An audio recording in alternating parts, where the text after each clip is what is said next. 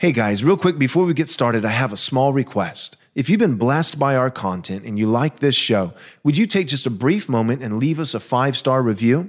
This is quite possibly the most effective thing that you can do to ensure that this content gets out to as many people as possible. Thanks. Jesus said, "Man cannot live on bread alone, but from every word that proceeds from the mouth of God." You're listening to Daily Truth. Moving on, verses 6 through 9, our text says this, "And again, when he brings the firstborn into the world, he says, 'Let all God's angels worship him.'" Let me pause there just for a moment. Jesus is not born. Jesus is eternally begotten. And the difference between the two is a matter of heaven and hell. The difference between the two is a matter of orthodoxy and heresy. Jesus, again, is not a mere creature. He is creator.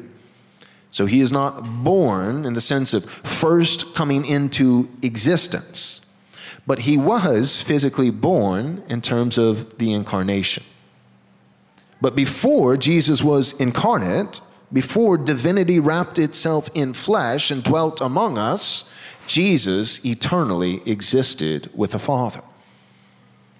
The 1689 London Baptist Confession of Faith that I and Connor, the two elders of this church, adhere to, and speaking of theology proper, which is doctrine of God, it speaks of the three persons of the Trinity in this manner. It says that God is a most pure spirit without body, parts, or passions. And this is true of the Father. This is a part of our catechism that we do each evening in our family worship with our children. We say, "Who is God the Father?" And our girls say, "He's a most pure spirit without body, parts, and passions." And then we say, "Who is God the Son?" His name is Jesus.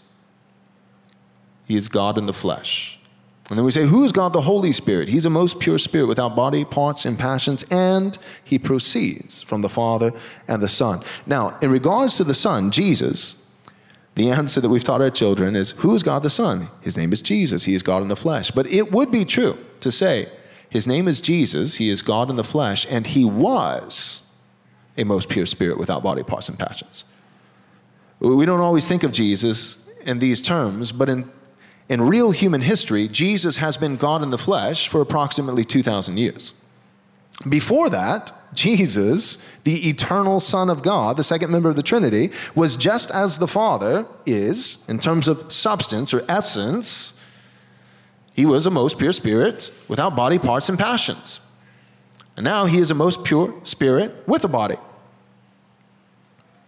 He has taken on flesh. But Jesus has eternally existed. So the firstborn being brought into the world is not speaking of Jesus' creation, the moment that Jesus was created. That is heresy. Jesus was never created. He is creator. It is speaking of his incarnation, when the firstborn was brought into the world, not into existence, but into this cosmos, this world, brought into the world in flesh. It is speaking to that moment. Thanks so much for listening, but real quick, before you go, do us a small favor, take a moment, and leave us a 5-star review if you enjoyed the show. This is undoubtedly the best way that you can help us get this biblically faithful content to as many people as possible. Thanks so much.